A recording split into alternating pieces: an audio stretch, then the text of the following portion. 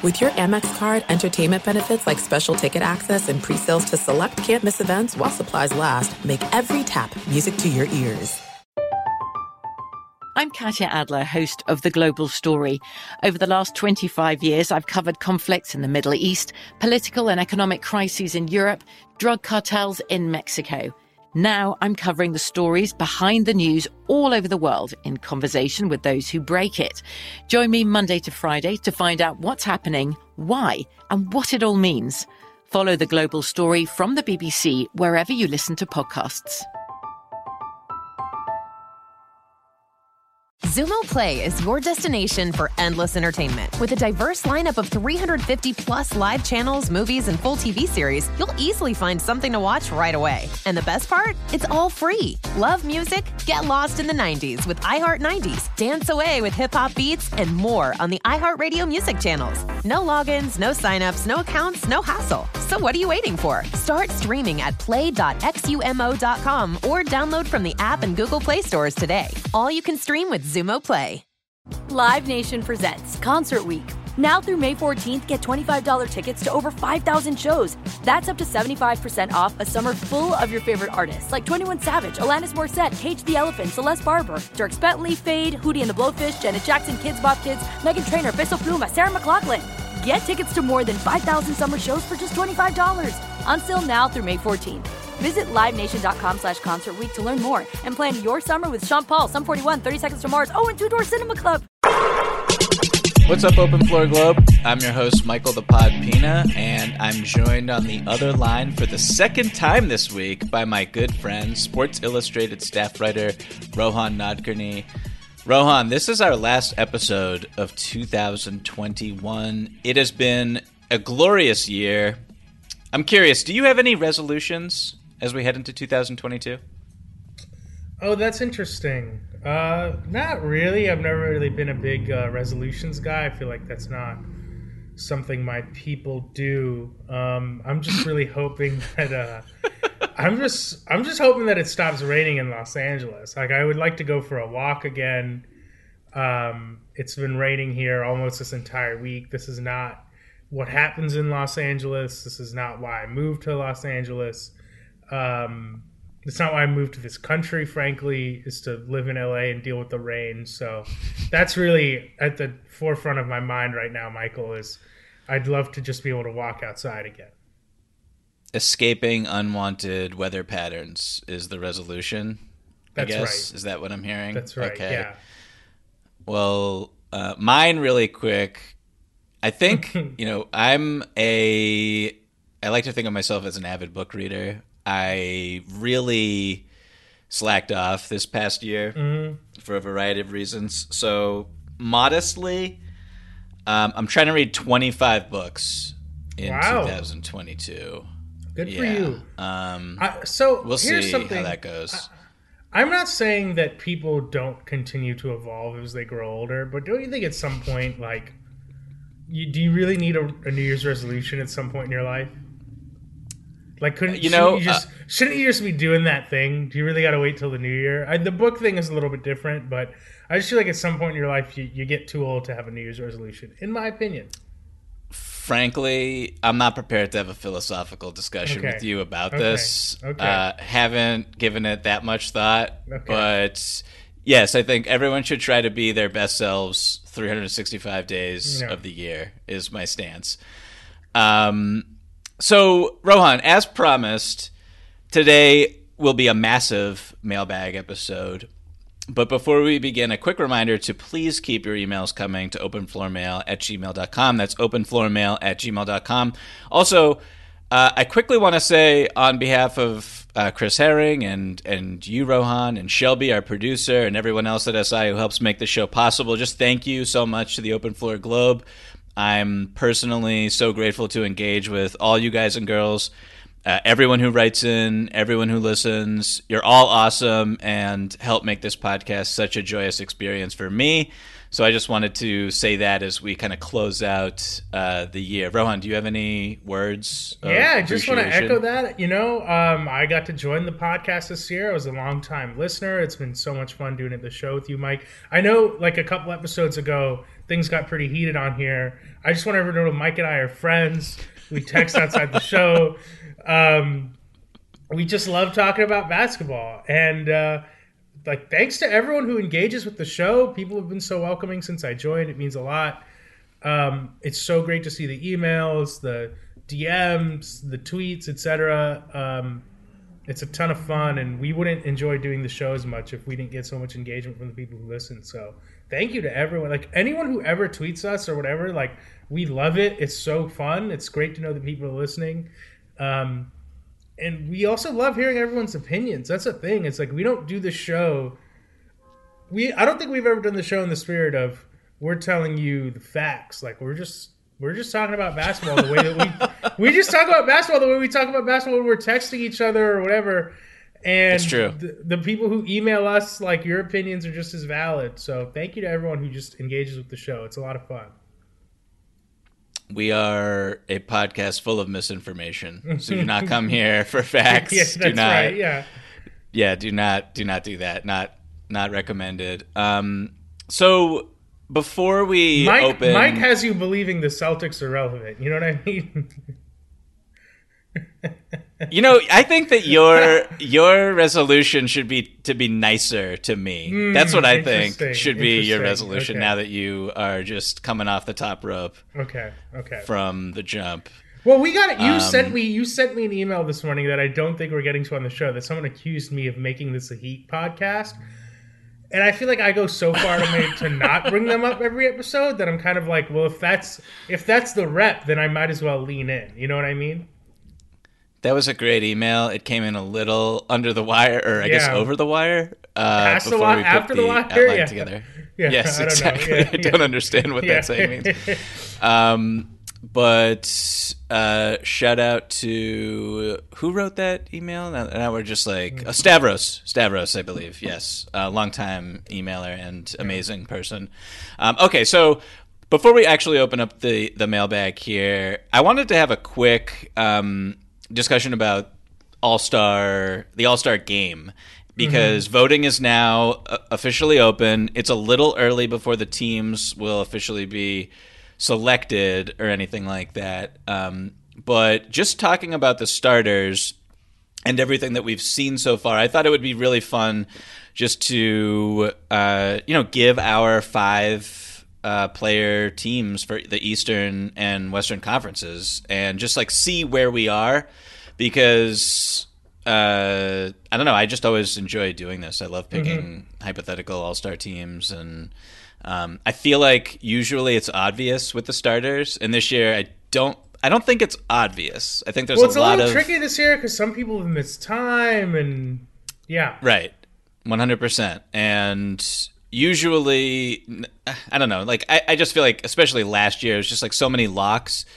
and there's a few locks for sure this year, but there's also some fresh faces and some interesting names, and I think it'll be a fun little conversation to kick the show off. So,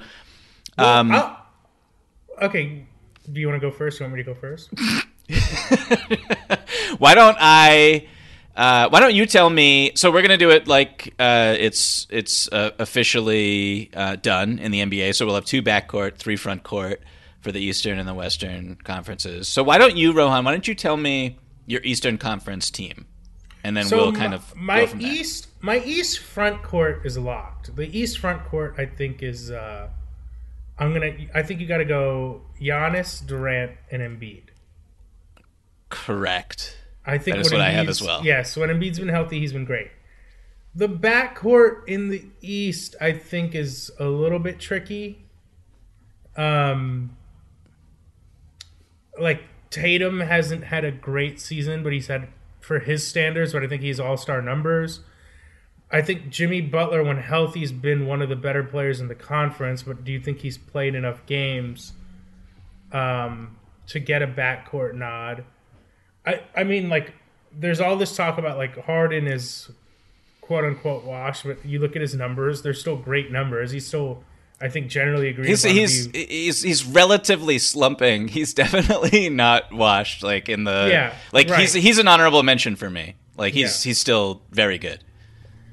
But and I know that you are like, the conductor of the Darius Garland train. You're like Denzel in the movie Unstoppable. You're like, I'm driving this train backwards on the track at max speed. Like that's how in control you are of the Darius Garland train. But Denzel in that movie was trying to stop the train. To be fair, he was trying to stop a second train while recklessly driving his own train. So, you're using your Darius Garland train to block all these other, but because it's my team, I'm gonna go Butler and Tatum in my backcourt and kind of fudge it a little bit there. Wow. Okay, This is a stunner to me. Yeah. First of all, I don't think Tatum should be considered in the backcourt. Wow. I see what you're saying.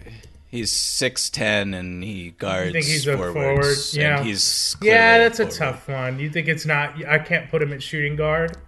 I can't sneak him in there. He doesn't play that position, so. I mean, who plays that? You think it's Jaylen Brown? Like, who plays that position for them? Yeah, I mean, Jaylen Brown has traditionally guarded. I mean, look, I don't want to get into a position. Right. But it's just so silly to be like, Jaylen Brown is the shooting guard and Jason Tatum is a small forward. Yeah, Mike, I guess you're just a stickler for the rules, and everybody loves that guy. So I guess 100%. If you're not letting me put Jason Tatum, I'll put Trae Young in there. Okay. Trae Young. You know what? But it's really tough to leave DeRozan off the starters.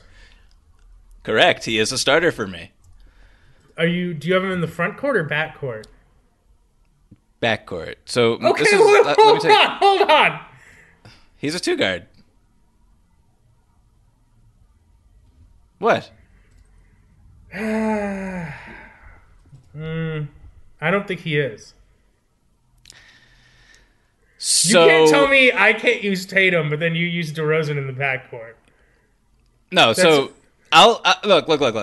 I'll give you the I'll give you Jimmy Butler as a backcourt player because he initiates offense, he guards multiple positions, etc. DeRozan does the same thing. Tatum just doesn't really do that. Lonzo Ball and Zach LaVine is their backcourt. Okay, this is DeRozan's going to be eligible in the backcourt when we're able to pick. This is just hey, I'm going by what the NBA says. Have you seen him in the backcourt? Is that confirmed fact? You're overcomplicating a very simple process, my friend. All right, Mike. Let me just lock in my 5, whether or not it fits the NBA's voting guidelines, which I am apparently taking issue with today. But I'll go with my 5 as Trae Young, Jimmy Butler, Kevin Durant, Giannis, and Joel Embiid, even though, once again, this is a protest vote. I want to make it clear that this is a protest vote. I do not agree with the guidelines being set forth by the NBA. I will be writing a open letter to Adam Silver, but those are my 5. And I believe that they're positionally correct, whether or not the NBA agrees with me. Mike, who's your East team? Okay, so mine is Trae Young, DeMar DeRozan, Giannis, KD, Embiid. And we took a short detour, and I have looked up to see how the NBA is actually doing it. And so Tatum is front court, not back court. Jimmy Butler is also front court, not backcourt, and I believe in the past he was eligible for both, so I don't know. Right. I don't know how. I'm not actually going to get mad at you for putting DeRozan in the backcourt. All I'll say is I just don't know the logic between putting DeRozan in the backcourt and not Butler when DeRozan plays with Lonzo and LaVine, who are also listed in the backcourt. And it just the logic there is nonsensical to me. which to me is an argument for just getting rid of the distinctions, or just putting make it one front court and 4 swing. I don't know, because this is, to me, how do you have 3 backcourt players that all start listed for the Bulls, but then you don't put Jimmy Butler? But anyway, let's not get caught up in the positional distinctions. Tell me about your team and why you picked it. Too late. So when I was putting this together, like I said, I think that the front court is pretty rock solid. I want to shout out Jared Allen. And thought about, look, I think he should be an all-star. Just no one in their right mind is going to pick Jared Allen over Joel Embiid if you watch the NBA. I understand that. Right now Jared Allen is out in health and safety protocols himself, so he's missing some time. They're a very good team, but just Embiid is he's just a monster and totally unstoppable, and it's just not even close. So came there pretty easily. I have DeRozan he was kind of a lock for me. DeRozan I think could finish top 5 in MVP voting. Yeah, he's incredible. So the season that he's had is, I think he's the best player on the Bulls. The Bulls are the second best record right now in the Eastern Conference, and they've just been super consistent despite all of the hardship that they've had to face. And he's a humongous reason for that. So I want to shout out DeMar, and he's not as much of a lock as KD or Giannis, but when I was penciling things in, I was he was the first name I put in for the backcourt. And then it's LaVine has a case for sure. Tremendous season from him, super efficient. I personally am going with Trey because it's Trey, look, the Atlanta Hawks are one of the most disappointing teams in the NBA. We're recording this one day after the Bulls just absolutely decimated Trae Young's Hawks. And I shouldn't even say Trae Young's Hawks because he didn't even know who some of the players were who were on the court with him throughout that game, which is just, it kind of speaks to how funky this whole exercise even is in this season. Right. But look, Trey's one of the best scorers in the NBA. He's leads the NBA in assist rate, sets everybody up, one of the best passers alive. And when I just am looking at that particular comparison, LaVine and Trey, it's one guy is just an elite playmaker and really elevates everybody around him.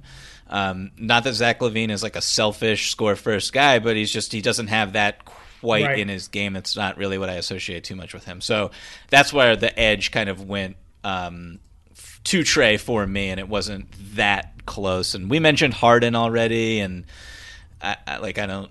There's really Beal is just not even in this conversation. I mean, it's important to note that we're only talking starters, right? Because there's a lot of guys. I mean, I didn't have DeRozan on a team. I mentioned I think he's going to be top 5 at MVP voting. There's a lot of players who are going to be all-stars. It's just obviously they all can't start. So, but I'm with you. I think that the guys that we've talked about, I mean, I obviously put Jimmy in there as a homer pick. I think that realistically, I think Young, DeRozan, Giannis, Durant, and Embiid, I think that's going to be the 5. If it was a prediction, I would predict those guys as the 5. Thank you. Yes, yeah. I would also predict those guys as the 5. Right. So okay, let's jump to the West real quick. And this is treacherous, I gotta say. It is. I mean, I think there are 3 locks. I think there are 3 locks. I think that who do you think are the locks? Jokic, Stephen Curry, and LeBron James. I think have to be in there. There's no question in my mind. I mean, LeBron, I think the counting stats are just going to be nuts, and he's on a kind of an offensive hot streak, especially right now. Jokic is an MVP candidate. Steph is an MVP candidate. Then it gets tricky. I mean, I think Paul George is a great case. No, I mean, make the case. Please make the case. I mean, he's 10th in scoring, and I think he's one of the best defenders on one of the best defensive teams in the league. So, I mean, yeah, I think I might put Donovan Mitchell in my backcourt as well. Because I think you got, Yes. I think you need a jazz man on there, as they like to say. So yeah, I think I'm doing Paul George and Donovan Mitchell as my other two next to Steph, Jokic, and LeBron. Paul George in the front court, so. That's So, right. Yeah. Yes. Okay, I got you. Okay, so I have Donovan in my backcourt as well. He's like so when I'm trying to look at every other candidate be next to Steph in the backcourt, it was Donovan, it was Chris Paul, and it was Ja Morant. And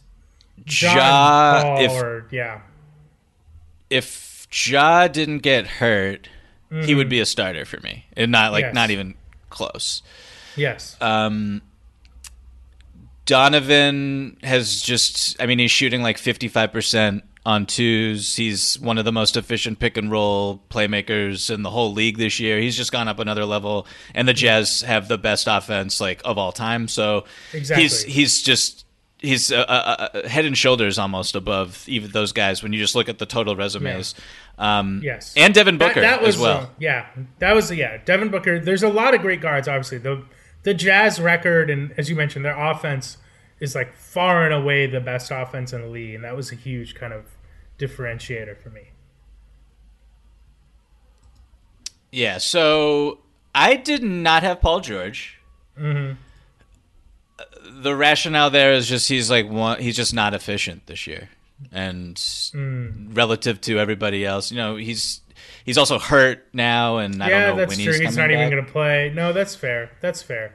No, I mean, you're right. The 3-point shooting's way down, and yeah. So didn't really even consider him, to be honest, given some of the other possible candidates. I ultimately went with Cat as my third front court player. Right. He's been really, incredible. really good. Like, really awesome season from him, shooting the crap out of the ball yet again. And Minnesota's defense has been pretty good with him on the floor, which we've talked about quite a bit.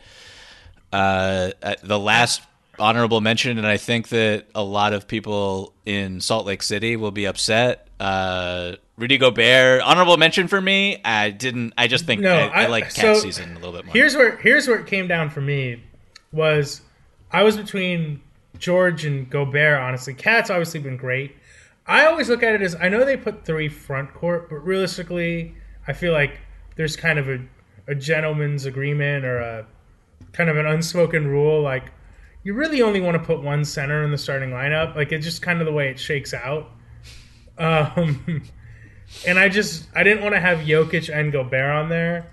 And then I was like, I just don't like it when it's 3 really big bigs. So that's why I ended up with PG. But I think Cat is probably, once again, I think if it was a prediction, I think Cat is, I would be surprised if he didn't start this year just because of how much of a surprise the Wolves have been to a degree as well. So I think I think you picked the 10 guys who are going to make it. Thank you. Your big man discrimination is just, it's unfounded and frankly a little disgusting, I gotta say.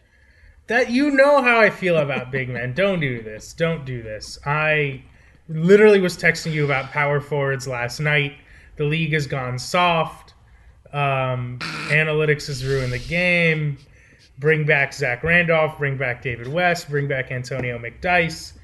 But until then, you gotta see where the league is headed, and that's all I did with my team. Okay, so this is awesome. Can I just give one quick shout out to Paul George, though? You already did. You put him on your team. I know, but I'm just saying, listen, I know the efficiency's down, but he's really been playing great defense, and I think we both expected the Clippers to be pretty good, even despite the Kawhi injury. But that doesn't mean there's not a big degree of difficulty that they're playing with. I mean, Morris and Ibaka were missing for a lot of the season. And I just think PG's look at his usage. Shouldered the responsibility there really well, and he's not gotten a ton of credit for it. So shout out to Paul George.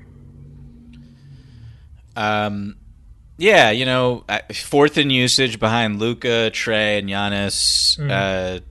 Crazy burden for sure. It's just, I just don't think he's. I think, you know, when we talk about, we have the wider discussion about who's an all-star. If he were to come back, and I just don't think he's going to make it this year because of the injury. I don't think so either. No, I think you're right. But yes, shout out to Paul George always. He's a great basketball player. There are some things that are too good to keep a secret. Like how your Amex Platinum card helps you have the perfect trip. I'd like to check into the Centurion Lounge. Or how it seems like you always get those hard-to-snag tables. Ooh, yum. And how you get the most out of select can't-miss events. With access to the Centurion Lounge, Resi Priority Notified, and Amex card member benefits at select events, you'll have to share. That's the powerful backing of American Express. Terms apply. Learn more at americanexpress.com/withAmex. From BBC Radio 4, Britain's biggest paranormal podcast is going on a road trip. I thought in that moment, oh my God, we've summoned something from this board. This is Uncanny USA. He says, somebody's in the house, and I screamed. Listen to Uncanny USA wherever you get your BBC podcasts, if you dare.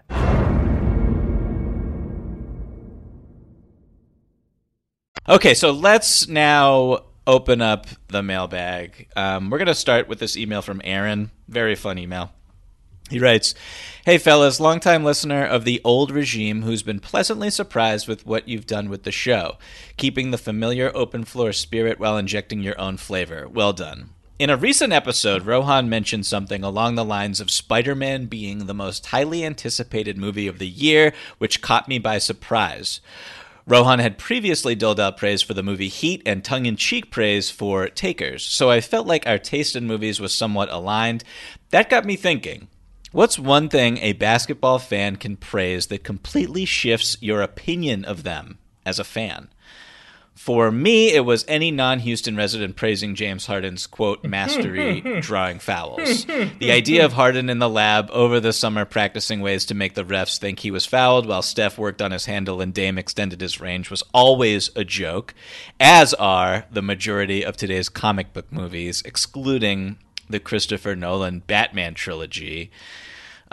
P.S. Rohan, how can the most anticipated movie of the year be anything other than The Matrix? Aaron in Oakland. Can I quickly answer why the most anticipated movie of the year was not The Matrix Resurrections?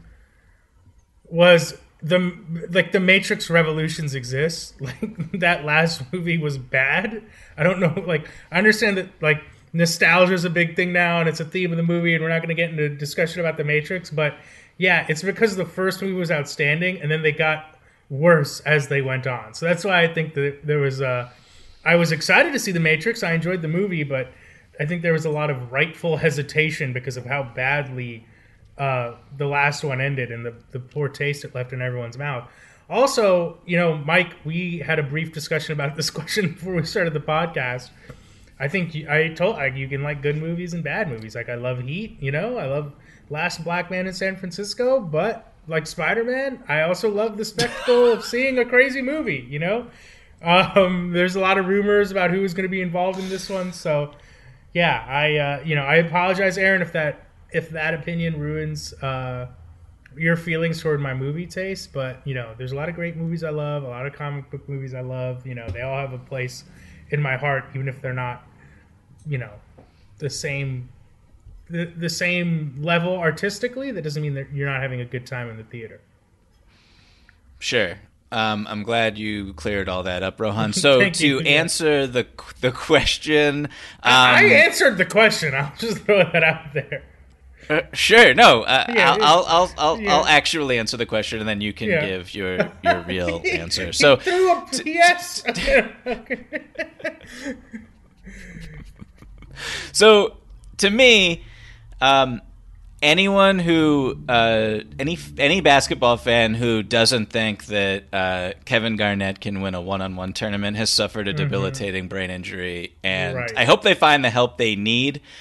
Beyond that, my actual serious answer is probably anyone who thinks Russell Westbrook deserved to win MVP in 2017, and that extends to now, where I know we pick on Russ quite a bit, but like now when I hear people show surprise that the Lakers stink, I just don't understand where you've been and what basketball you've been watching the past few years. And like the ceiling was so clear to me coming into this season, and the fit was always so bad. And we're recording this a day after the Lakers lost to the Grizzlies in a game in which it ended with Russell Westbrook wide open and ignored by his own team. Malik Monk looked at him and decided to dribble into a pass to LeBron and then an eventual Lakers turnover, and the Lakers lost.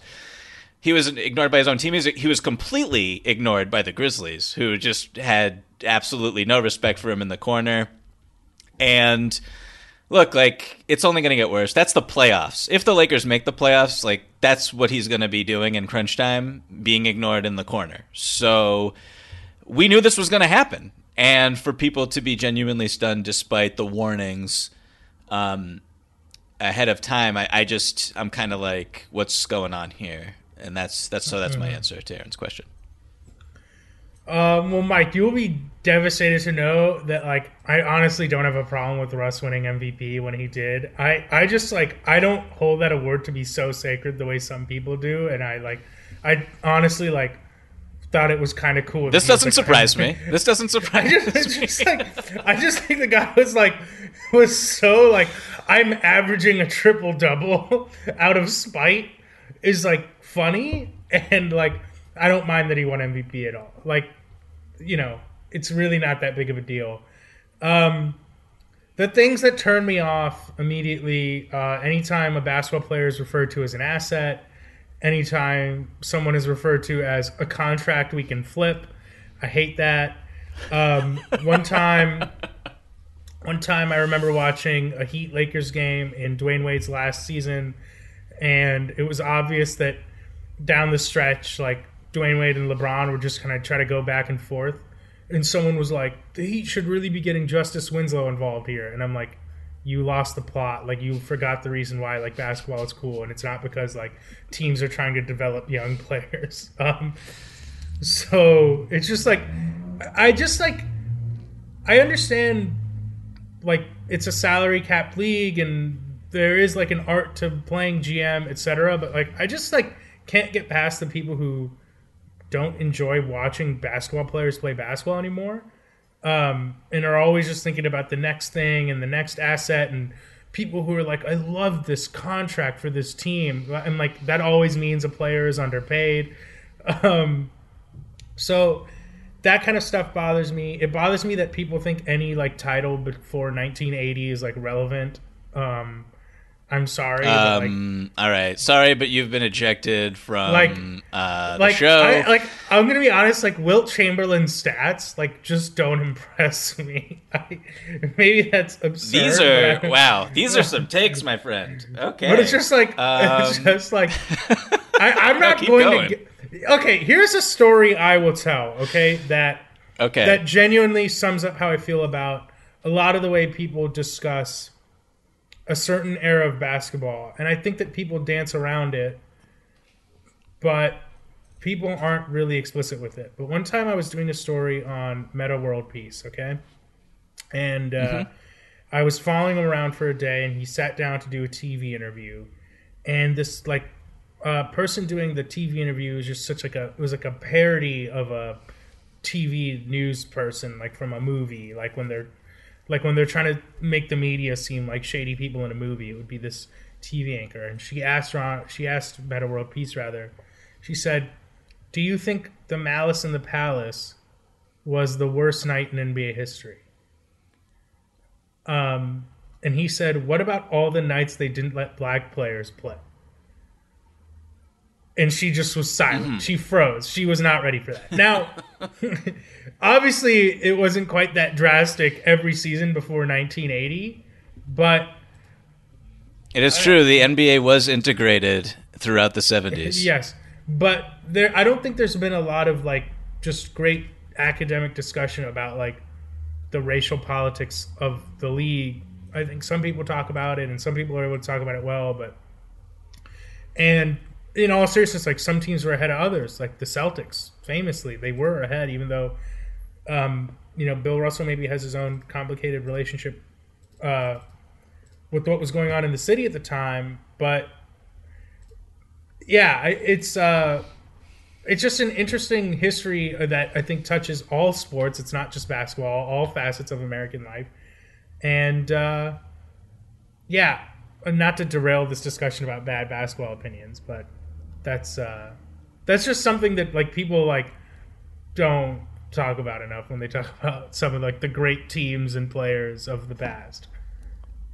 I gotta say, I really enjoyed when you prefaced this thoughtful recognition of the NBA's and professional sports in general, their pre-integration era by just completely ignoring Wilt Chamberlain. I like the shots at Wilt Chamberlain. I'm still like reeling. I don't know what the hell that has to do with anything. I think Udonis Haslem would lock up Wilt. I think I would have left George Mikan off my NBA 75. Let me put it that way.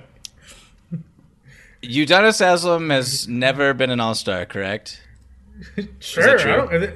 Did he lock up Dirk in the 06 finals? No. You think but Dirk's been an MVP. Udonis still bodied him in the 06 finals. Udonis Haslem has never been an All-Star in his era. Do you need to be an All-Star? He would not have been an All-Star in any era. So you got to. This is two straight episodes. Do you need to be an All-Star to play Haslem good propaganda? Defense? Do you need to be an All-Star to play good defense? That's all I'm asking. Wonderful defender, no doubt about it. Needs to shave his head. It's okay. No disrespect to the Mikan family, but he would not have made my NBA 75. George Mikan had no bag. Okay. We are... yes, I thought that this was a great question, and of course, that's an outstanding question. Delivered. Can I answer a little bit more seriously? I'm taking all your answers very seriously. So I'm sure you are. The asset one is one that genuinely bothers me. That's a big one. You know what? That's actually probably the biggest. I'll leave that as kind of my serious answer. But anytime people are like, "Oh, assets, whatever," that one always bothers me. I mean, Russ is an easy one. The thing with Russ is that I honestly don't know who's calling him good anymore. Do you go on Twitter? But like, people believe this, man. At some point, do the opinions of like Lakers fan, like 06, 07, like, does that really matter at this point? Well, look, like it was one thing when he won MVP. But it's a little bit different now. Like the media is not necessarily behind Russ. Well, yes and no. I think coming into this season, there were a lot of people in the media who are very smart who said, this isn't a great fit, but look, LeBron and AD, if they're great, it won't matter. And, right. I thought that, look, Russell Westbrook is just a really imposing force of nature who does, he's just a really tricky and prickly player and has a really non-fungible skill set. So it just did. It was always very questionable to me. And even as the season was going on, there have been a lot of caveats and excuses for the Lakers in their play, the injuries, the whatever it may be. And I'm just like, it's just not going to work. Like not everything can work just because happy birthday to LeBron, who is a great player, ridiculous player who is still doing absolutely absurd things at the age of 37. No disrespect to him, of course, but like, look, there's some things that not even he can't overcome, and Yeah, this I might be don't one of them. disagree. I still think that they have a shot with if they play AD at center full To time make the play-in? once he returns. to make the play-in. I think. Listen, I said on our preseason podcast where we had like kind of the whole SI gang together. I said it would not shock me if they went out in the first round. Howard Beck thought I was crazy. Shout out to Beck, absolute legend. It would not shock me if they went out in the first round.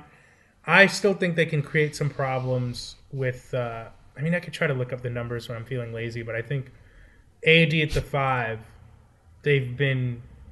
it's workable, and I think that they can maybe figure something out. But that also means stop closing games with THT. 100%. There are some things that are too good to keep a secret. Like how your Amex Platinum card helps you have the perfect trip. I'd like to check into the Centurion Lounge. Or how it seems like you always get those hard-to-snag tables. Ooh, yum. And how you get the most out of select can't-miss events. With access to the Centurion Lounge, Resi Priority Notified, and Amex card member benefits at select events, you'll have to share. That's the powerful backing of American Express. Terms apply. Learn more at americanexpress.com/withAmex. From BBC Radio 4, Britain's biggest paranormal podcast is going on a road trip.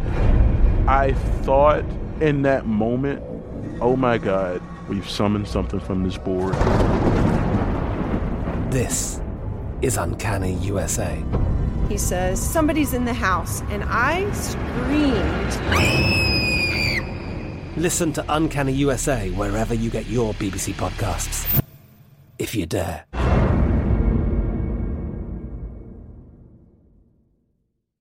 Okay, let's move on to this email from Kerry, who writes, "Hello, equally talented open floor crew. love the podcast and have for ages. My question, who is your most embarrassing favorite player? I'm a Wolves fan, and the first person I remember them drafting was Isaiah Ryder. He is definitely my answer and was my favorite player until KG 2 years later. Thanks for your potting, Kerry." Kerry, this is an amazing question. Great question. I'm curious, Rohan, did you have did you have to think about this one, or did you just know instantly who you were going to go with? I had to think about it in terms of like who is like Zach Randolphson. I don't think is embarrassing, but it's like maybe you're trying too hard to be hipster, you know. But yeah, I wouldn't say I had to think about it too deep. Okay, so I didn't either. My favorite player, I've said this many times before on the show, my favorite player growing up was David Robinson. Mm-hmm. Not embarrassed at all about that. He's incredible. Love David Robinson to this day.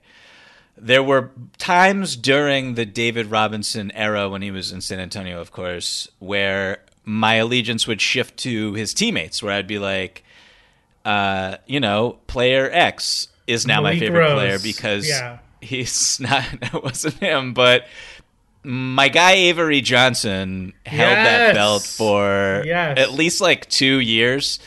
And so much to the point where our family dog growing up, his middle name was Avery. My parents let me give him the middle name, not the first name. Good work by the and parents.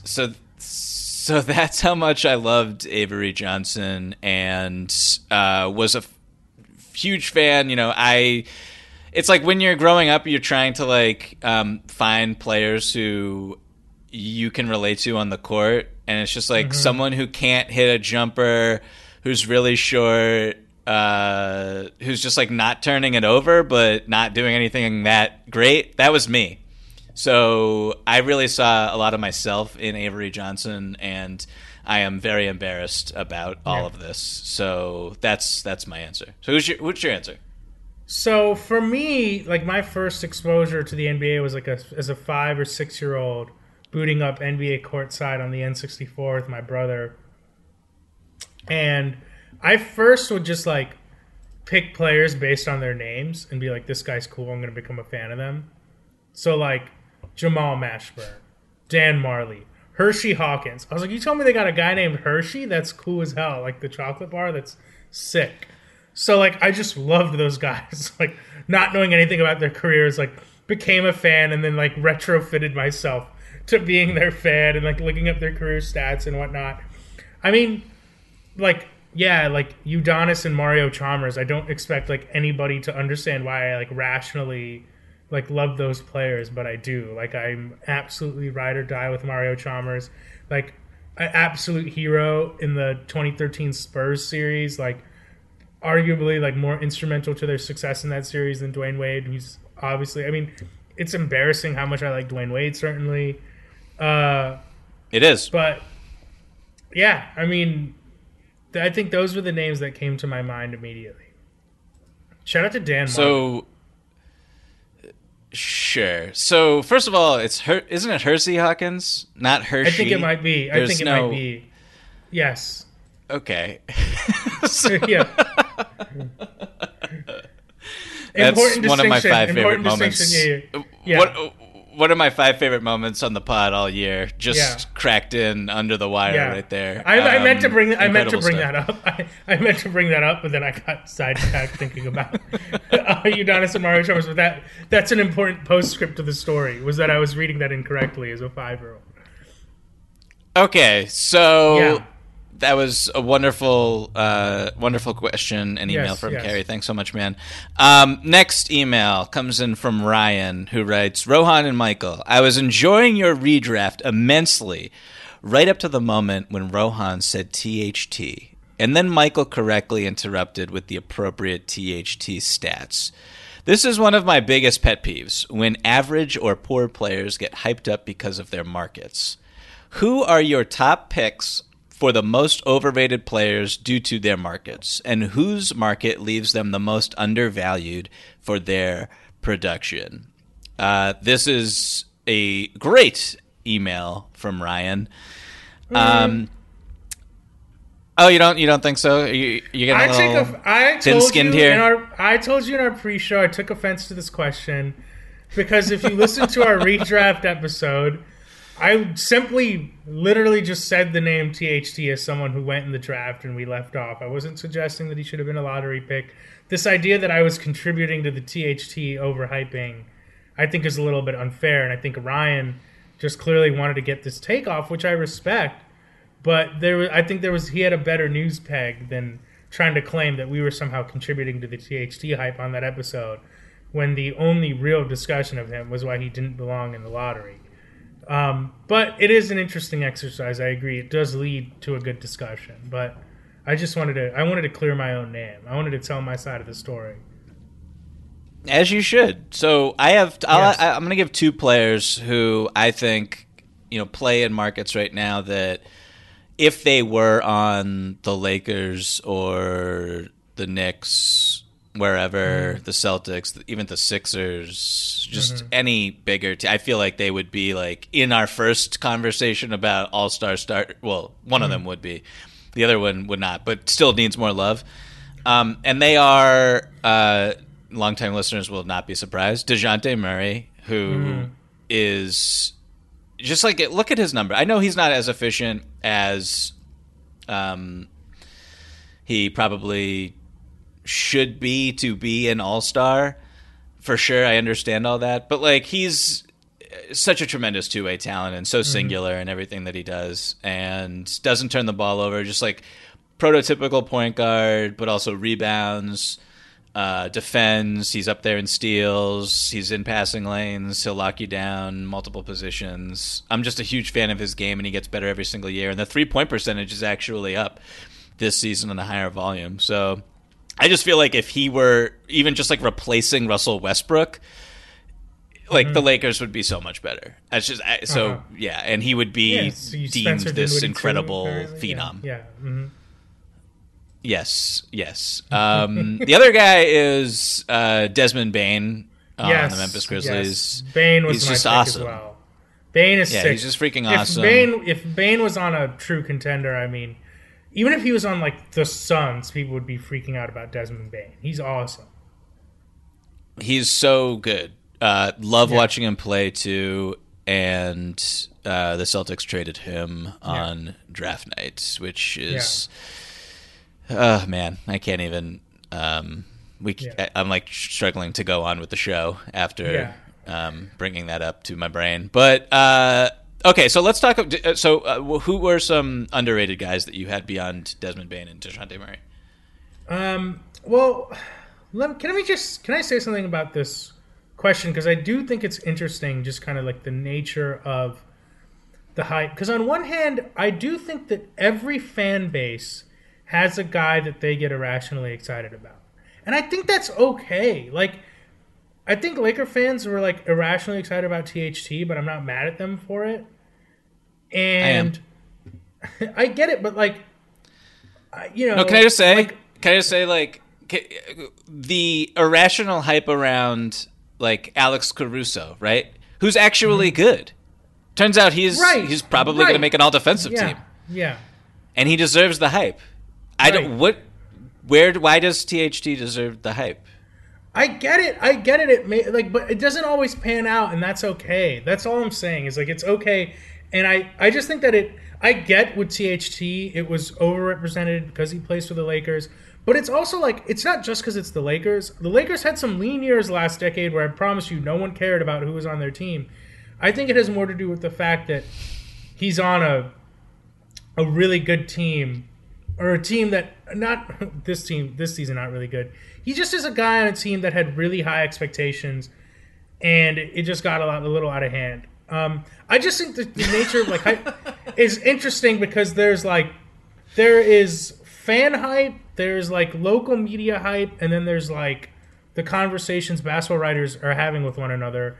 And I think we've now been in a phase where for months the conversations basketball writers or basketball people have been having with one another, no one is really that high on THT and has not been high on him in a little while. So, but I understand why fans might get frustrated.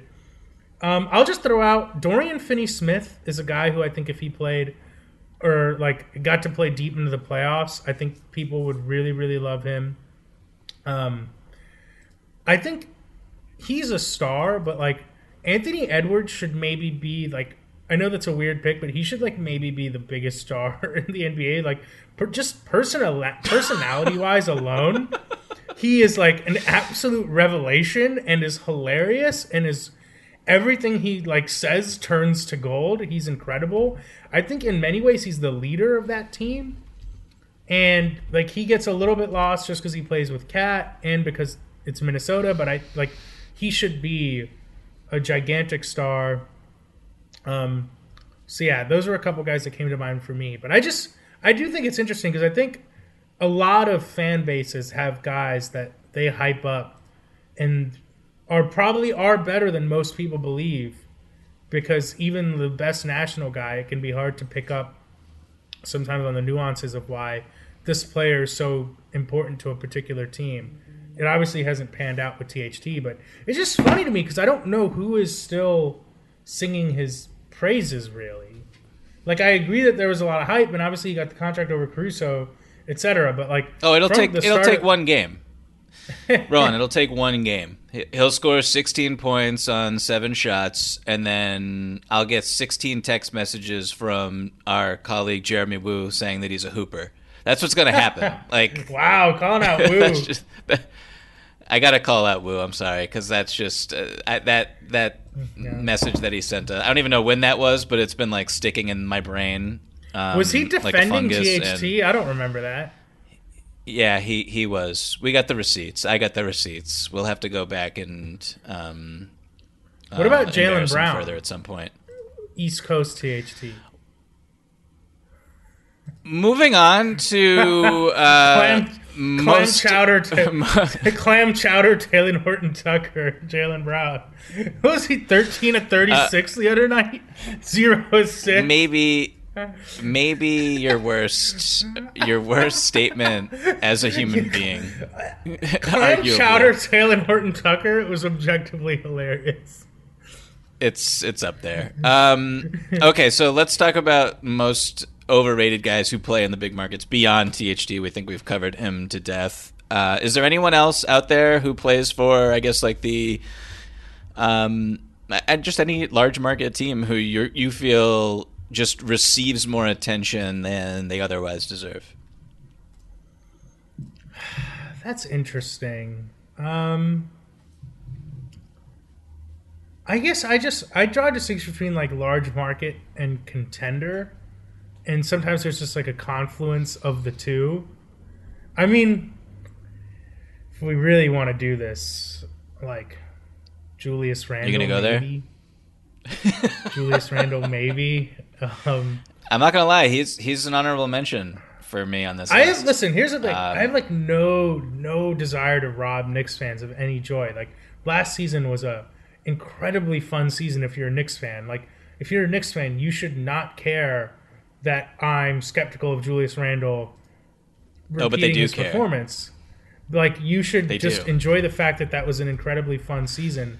But I mean, the Knicks sometimes it was like Kevin Knox was it for a little bit, Ntilikina was it for a little bit, and it was like it feels like they're so quick to appoint kind of saviors sometimes, and then sometimes the people fall out of.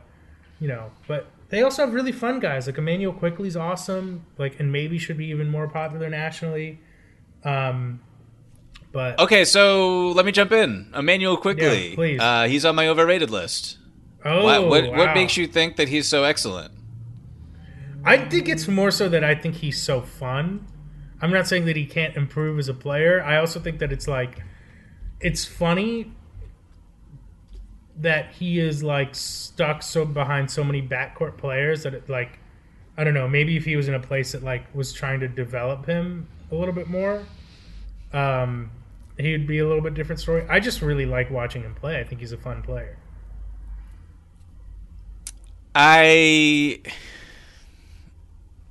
It's like in answering this question, it's really hard not to like call out exactly media members and stuff. I'm not like going to do that at all. Yeah.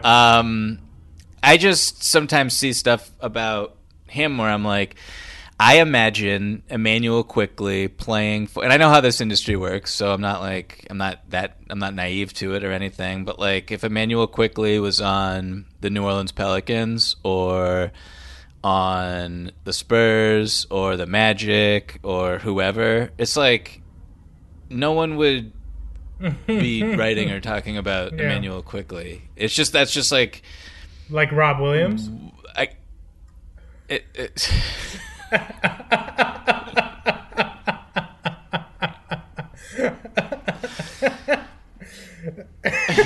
mean, I was just waiting for you to take a breath. Just waiting. Here's why. This is so slanderous. Continue. Here's why I'm not killing anyone for this. It's because I have my own agenda. I know you do. And I'm reserving the right to become irrational about Max Strus, Gabe Vincent, and Caleb Martin. No, I mean, I know you, like, I'm not even reading out the text that you send me about Gabe Vincent, who is a poor man's Peyton Pritchard, but it's just like... Oh my God, dude, Gabe Vincent's already had so many better moments in the NBA than Peyton Pritchard. I think I texted Mike that Caleb Martin and Max Strus were what they thought Tatum and Brown were going to be. And then it was something along those lines, and then promptly blocked. Dwayne Dedmon's the shooter they thought Aaron Nesmith was going to be. Yes. So, listen, all I'm going to say is Caleb Martin leading the Heat to a victory over the Bucks. The Heat winning all those games without Bam and Jimmy because of their undrafted guys. That's culture, Mike. That's culture, bro. And, you know, I'm going to let myself get irrationally excited about those guys, even if the national coastal elitists like you are going to get mad at me about it. It is what it is. I'm not going to not be excited about players that I enjoy watching play basketball. That is your right, you know? That's perfectly fine. We are going... Strus never missed 23 shots in a game. I like Strus. He would be executed if he took 23 shots in a game because he's not allowed to do it because he's not as good. That's just how it works. Spo's giving him the ultimate green light, him and Duncan. He would be placed in jail. No bad shots. What is the name of the Miami Heat's arena these days? They change it like every 6 seconds. It's some crypto company. I refuse to like shout it out. Like, nah, it's some crypto thing. Like, good for them. Well, they would bury Gabe Vincent or Max Strus under whatever this building is called if they were to ever play with the freedom that Jaylen Brown is allotted because he is superior in every way. This is it. We've got an Amex Platinum Pro on our hands, ladies and gentlemen. We haven't seen anyone relax like this before in the Centurion Lounge. Is he connecting to complimentary Wi-Fi? Oh, my! Look at that! He is! And you will not believe where he's going next. The Amex dedicated card member entrance for the win. Unbelievable. When you get travel perks with Amex Platinum, you're part of the action. That's the powerful backing of American Express. Terms apply. Learn more at americanexpress.com/withAmex. From BBC Radio 4, Britain's biggest paranormal podcast is going on a road trip. I thought in that moment, oh my God, we've summoned something from this board. This is Uncanny USA. He says, somebody's in the house, and I screamed. Listen to Uncanny USA wherever you get your BBC podcasts, if you dare.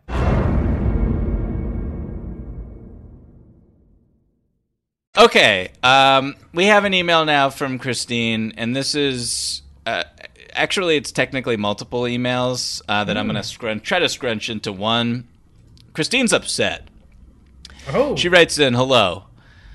What is up with Wizards' new coach, Wes Unseld Jr., not giving any minutes to Davis Bertans this season? He has only played one game over 25 minutes and scored 21 points, 5 from 9 from deep. He's averaging 16 minutes per game.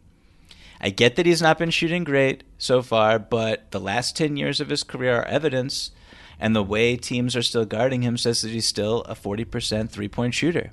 Why don't they just trade him if they don't know how to use him? Christine then followed up a day later with, hi again. So the Washington Wizards just lost to Miami. Corey Kispert played 39 minutes. Davis Bertans played 21 minutes and hit 5 three-pointers and had a better game. Half of the Wizards roster is out with COVID, and Wes Unseld Jr. is still refusing to play Davis Bertans over 25 minutes, even when he's hot. For God's sake, why would you play a rookie over him? I gotta think it's something personal. Christine also then sent in a third email that said that she is Latvian, and that is a source of her discontent here. Shout out to Christine for that email. And, you know, we're not going to have a conversation about Davis Bertans' playing time, but what I wanted to do was shift this into something a little more broad and ask you, Rohan, can you think of a player who you believe deserves more minutes than his coach is currently giving him, in the same vein as Davis Bertans is just getting buried on the bench relative to apparently his potential in the eyes of Christine? It's going to take all my strength not to say Udonis here. The Lakers don't have great options, and I know that he's been closing actually a lot recently. But I'm almost at the point where they just need Malik Monk on the floor as much as possible over THT. And I believe they played down together on the stretch outside of that Grizzlies game. But that's someone who I think I'm a little bit nervous that once the rotation fills out, he should not fall out. That was someone who came to mind. You're going to laugh, but I always thought, and I was mentioning this to a Knicks fan, that Quickley should play more in New York. Even if you don't think he's great or whatever the case may be, I just don't understand the idea of sticking behind so many vets. I just think they give too many minutes to Rose and Kemba, who obviously have been really good for that team. I just look at the Knicks. Well, Rose is out now forever. So right. But, they're starting... Kemba played 40 minutes his first game back in the rotation. I mean, Quickley was also out in the health and safety protocols. But to me, it's just more about, the teams that I think sometimes don't give those young guys enough minutes. Especially, the Knicks, I think should be trying to develop some of their younger players. This one is not, I think, egregious in any sense of the word, and he does play. But I would like to see the Warriors give Kuminga more serious minutes with the best players on the team.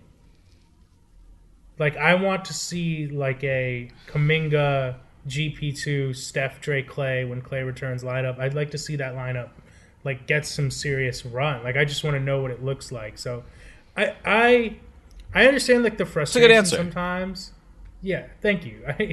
I understand the frustration sometimes for, you know, fans. Like, you want to see certain players play more, etc. Like, and it's like very easy to get on coaches for that and be like, "Oh, are you not looking at the lineup data?" At the same time, like, they obviously see a lot of things we don't see, and they know the interpersonal dynamics, etc. It's not fun to do this podcast and be like, we have to defer to coaches every single time. Like, it's not fun to do it that way. But yeah, those are some ones that come to mind. No, as Christine says, sometimes it's just obviously a personal vendetta. That's just what that's what it is. That's what it's all about. Interpersonal relationships are very important in the NBA, and apparently Bertans is just really dropping the ball there with his head coach. So I want to go back to an episode that we had in the offseason, Rohan, and we were talking about Summer League. And I've been waiting for an opportunity to talk about the god, Alperen Şengün, who, baby Jokic, oh my God. You dismissed this player as a talent because he was doing incredible things in Las Vegas. You made it sound like he was Zion Williamson coming out of the freaking draft, dude. He is incredible. Must be protected at all costs from the naysayers and the haters and the doubters like yourself. And the fact that he's only playing 18 minutes a game is just it's criminal. The fact that Daniel Theis was in the starting lineup as long as he was over Şengün. Şengün has never been a starter yet. I don't know what the Rockets are waiting for. I know he turns the ball over a ton. I know he's not perfect. He's 19 years old. He'll give you some of the most entertaining, effective passes you'll see this side of Denver. I love him so much. He's a joy. I want you to apologize to me personally for your Şengün hatred. And no, he's my easy pick. He's my easy pick here. After Summer League, you were talking about the Thunder passing on him like they'd picked Sam Bowie over Michael Jordan or something. You were like, this is a travesty. This is one of the greatest.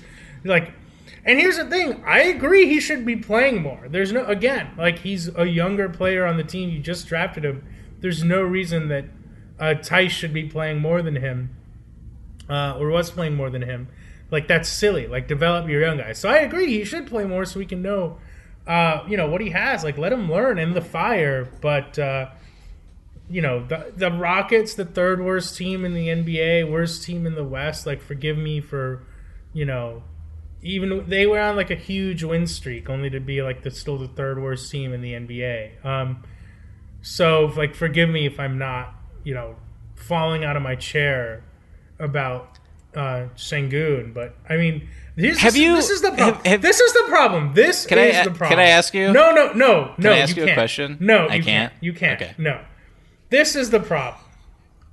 Is that there are certain players and teams that are good that then get ruined by certain people who, like, go over the top, not dissimilar to THT, that the rational person like me, who's just trying to check the hype, not the player, starts to sound like a hater. Because I'm not a Şengün hater. I'm a hater of people like you, the way you talk about him.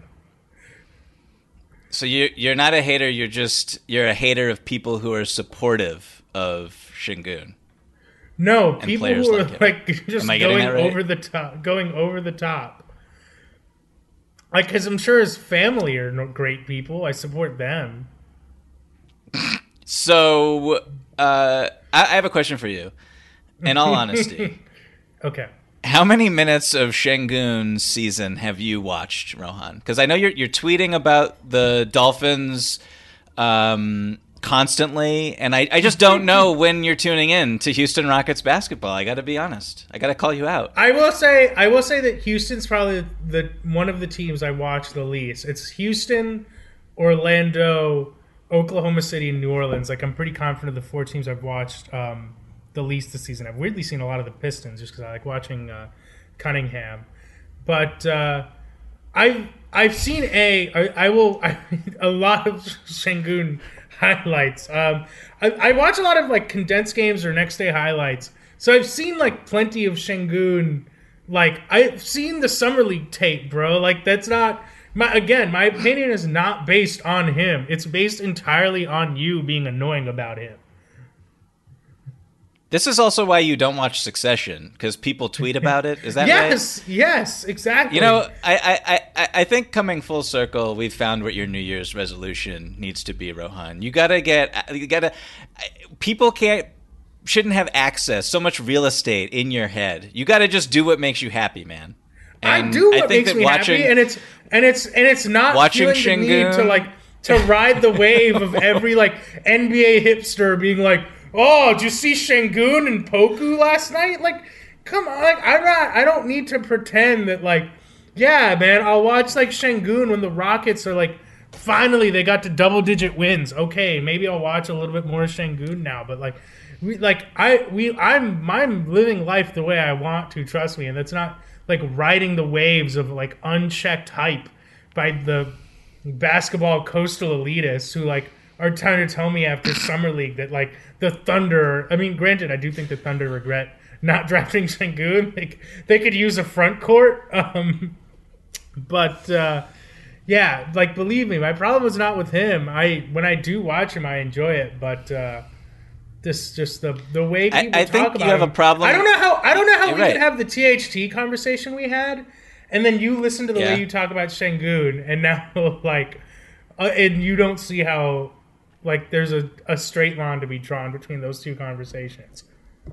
I think what's happening here is you get upset at me because I am a symbol of your own insecurity and your inability to watch and process and appreciate basketball players like Şengün. And that's okay.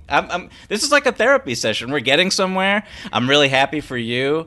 This is a place of growth and development and progress. And I think that's a wonderful place for us to end today's episode. I don't think it's a wonderful place for us to end today's episode. It absolutely calls for a rebuttal. I get it. Just because, you know, I don't know if it's because the Celtics have been so disappointing the last couple of years that you feel the need to, like, extra drown yourself in, like, the most NBA hipster take possible. I can appreciate Şengün properly for what he is, which is, like, a pretty, like, promising rookie, but I don't need to, like, lose my mind over him. But the thing is, you do. 4 years ago, you were the guy who's like, why are people so excited about Jokic? Like, look at Nurkic. What's the deal? I don't understand. That's not true at all. That's you. That's Dude, you. 100%. No one was on the Nuggets bandwagon earlier than me. I think I've picked them to win the finals like 5 years in a row. Check the tape, like November 2017, out in Denver, just talking about the Nuggets. Like, no one was on the Nuggets bandwagon earlier than me. You know, the proof is in the article archive. So what I'm able to do that you're not able to do, Mike, is discern my tastes. Okay, I'm able to pick and choose.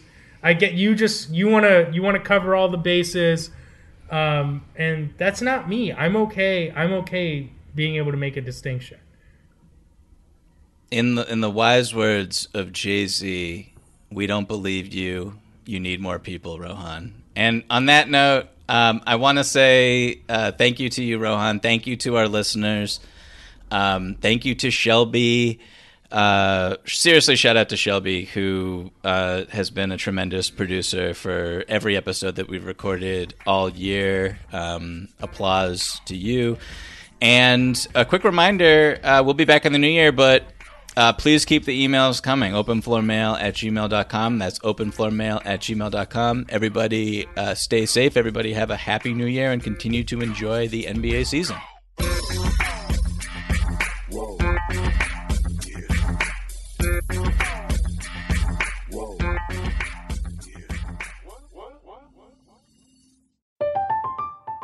I'm Katya Adler, host of The Global Story. Over the last 25 years, I've covered conflicts in the Middle East, political and economic crises in Europe, drug cartels in Mexico. Now I'm covering the stories behind the news all over the world in conversation with those who break it. Join me Monday to Friday to find out what's happening, why, and what it all means. Follow The Global Story from the BBC wherever you listen to podcasts. Xumo Play is your destination for endless entertainment. With a diverse lineup of 350 plus live channels, movies, and full TV series, you'll easily find something to watch right away. And the best part? It's all free. Love music? Get lost in the 90s with iHeart 90s, dance away with hip-hop beats, and more on the iHeartRadio music channels. No logins, no signups, no accounts, no hassle. So what are you waiting for? Start streaming at play.xumo.com or download from the app and Google Play stores today. All you can stream with Xumo Play. Live Nation presents Concert Week. Now through May 14th, get $25 tickets to over 5,000 shows. That's up to 75% off a summer full of your favorite artists like 21 Savage, Alanis Morissette, Cage the Elephant, Celeste Barber, Dierks Bentley, Fade, Hootie and the Blowfish, Janet Jackson, Kids Bop Kids, Meghan Trainor, Bissell Pluma, Sarah McLachlan. Get tickets to more than 5,000 summer shows for just $25. Until now through May 14th. Visit LiveNation.com/Concert Week to learn more and plan your summer with Sean Paul, Sum 41, 30 Seconds to Mars, and Two Door Cinema Club. Being a chef means keeping your cool in the kitchen. And with Resi Priority Notify and Global Dining Access through my Amex Platinum card, Right this way. it's nice to try someone else's food for a change. That's the powerful backing of American Express. Terms apply. Learn more at americanexpress.com/withAmex.